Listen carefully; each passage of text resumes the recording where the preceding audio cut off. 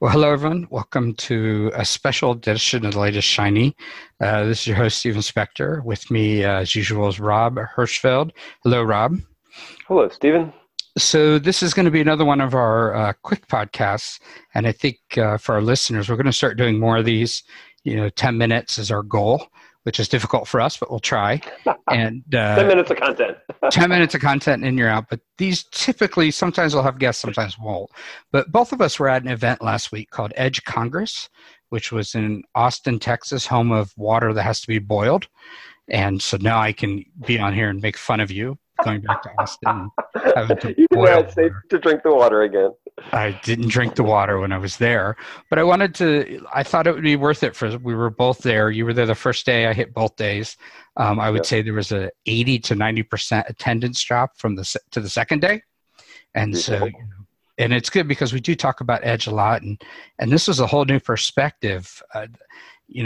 I thought it was, an Edge event, and I walked into a data center hardware convention. This is my interpretation, where a bunch of huge companies that run big data centers are trying to figure out how they fit at the edge and people will still use their data centers. Does that sound like you nailed it? You nailed it. It was not a software event. It was not an applications or data event. It wasn't even a networking event. It was a data center hardware event. And there's another one going on in Dallas this week, which is another data center hardware people's event. The reality is Edge right now is, the obvious play for people is it's a real estate play and buying servers and racking them in locations. They don't know what to do with the servers. As anybody who's listened to our podcast will know, we try and find guests who have an opinion about this. And a lot of them they have ideas, but they don't have any answers. Well, I think they didn't at this show either, sadly. It was a lot of use cases, and it was all the standard use cases we all get excited about. I will say on day 2, Toyota showed up, and Toyota got 20 minutes to talk about a project they were doing. I believe it was in India somewhere, where they were trying to use local cell towers within a city to help communicate with the cars. And I thought it was cool, but in 20 minutes, there wasn't time to go through it. And so that whole session just kind of failed because there was anyone there.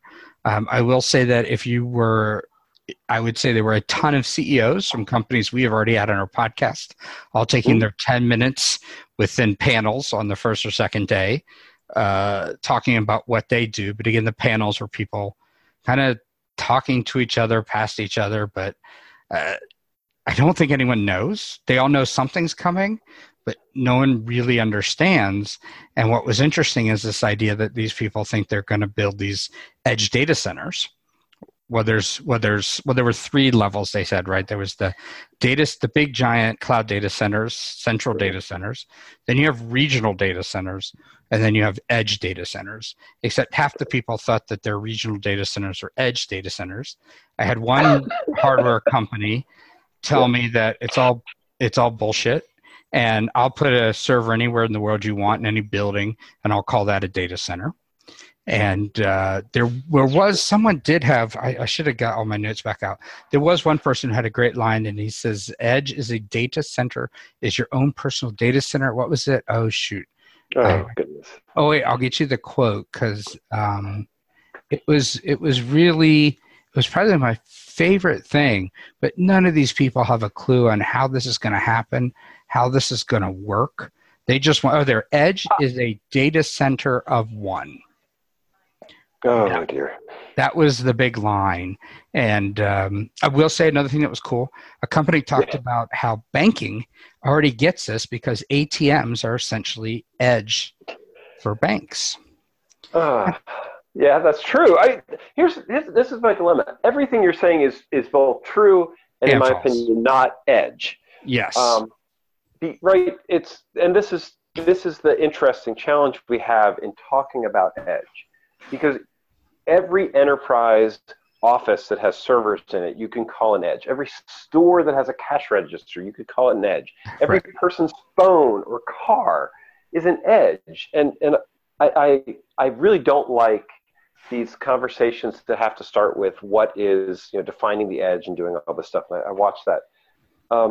so there's a part of me that's like, I don't want to talk about that. And there's a part of me that, this definition of edge is so fuzzy that we can waste a 20-minute, presentation, which they did multiple times, defining edge however they wanted.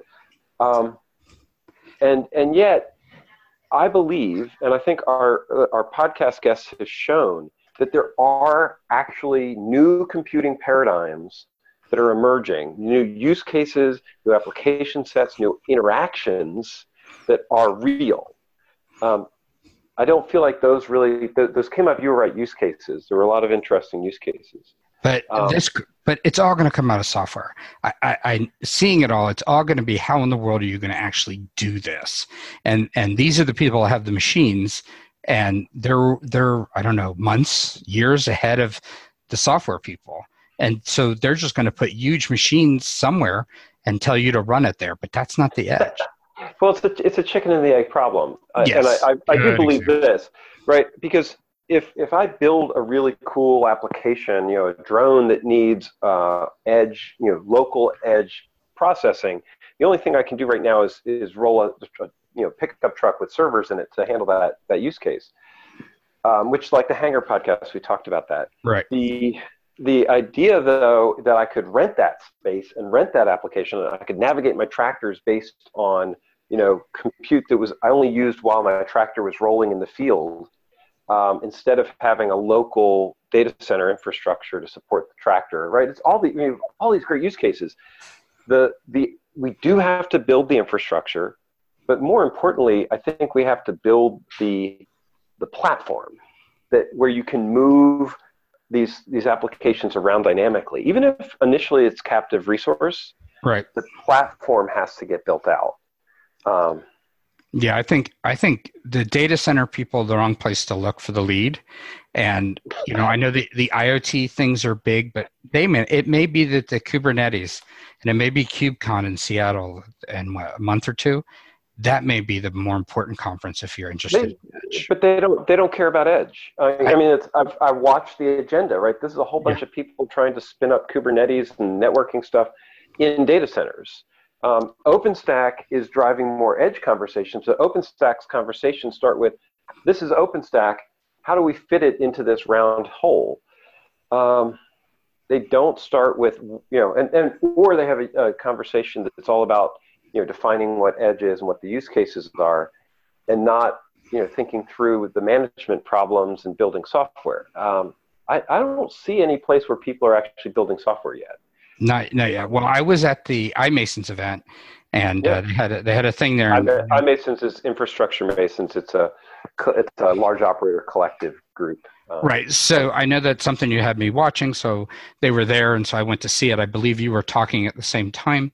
So I missed your talk, but iMasons, and I sat at a table where for 45 minutes, our job was to describe what the edge is based on location.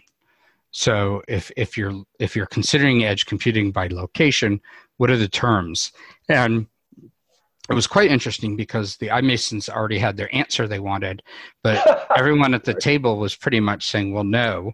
And iMasons group was very insensitive that low latency is one of the big key features of edge. And one of the people at the table said, not true. He says, I could come up with economic issues being more important than latency. And next thing you know, you had 45 minutes of people, because they're trying to define it by how they define data centers. That doesn't work. You try to define it by locations doesn't work. Whatever it is, no one knows what it is, but something's coming. And it's like there's a big, giant hole in the market. And I don't know if no one stepped forward to take the lead, or it's just, I don't know the right answer, and there's a hole there.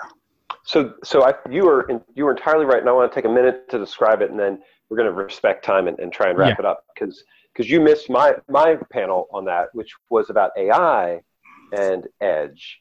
And one of the other things that I said in that panel is my definition for edge is about resource constraints or constraints. So the thing that's very distinctive with edge is that something in edge is constrained, either the amount of hardware, the amount of bandwidth, the amount of latency. I don't care what it is, but cloud is typically not constrained. by definition. It's fully Right. elastic. Edge has a constraint that you have to plan for. And in some ways, we don't have to make it any more complex than that. If you want to choose cost or capacity or latency or bandwidth, anyone, pick one, pick two. You've got an edge data center. I think that's an interesting definition. And so what I'll do to our listeners, because I'm forcing Rob to be short here, what I'm going to do to our listeners is, do you agree with Rob? Do you not agree with Rob? Let us know, comments, or join us and argue with Rob and me as we try to figure this out. I know that EdgeCongress is hosting some events in Europe, but if you want to go, but it's very data center oriented, and there were too many sport coats for me. And when I see that many sport coats, it scares me. And definitely a lot of sports coats, not a place to sit down and talk about what was coming. One other comment, I know you want to wrap us up, but I think it's worth noting that the reason I think there's a hole is because Edge is going to have to combine a whole bunch of things that we in data center world try to separate. You can't disambiguate operations of the physical layer like we like to. You can't say, I don't need machine learning. You have to have machine learning, right? You can't take the software platform. You can't get away from the resource constraints. You can't, assume traditional management. None of those things scale the way we're used to. And so part of this whole is that there's a crosstalk problem that we saw where the data center operators are showing up and saying, look, I've got great hardware for you. And somewhere else, somebody's saying, I have great virtualization and I have great networking, and we're going to have to stitch this together. But these groups don't talk. These groups have been separated and isolated by the way that we do things today. And that's your hole. Right, and it's worse than DevOps. When I think of DevOps, it's getting developers and operators. Now you're talking about developers, operators, hardware providers, telecom providers, and that's quite interesting. Well, anyway, that was our event. It was good seeing you, Rob, down in Austin, and even with boiled water, we managed to make our event a success.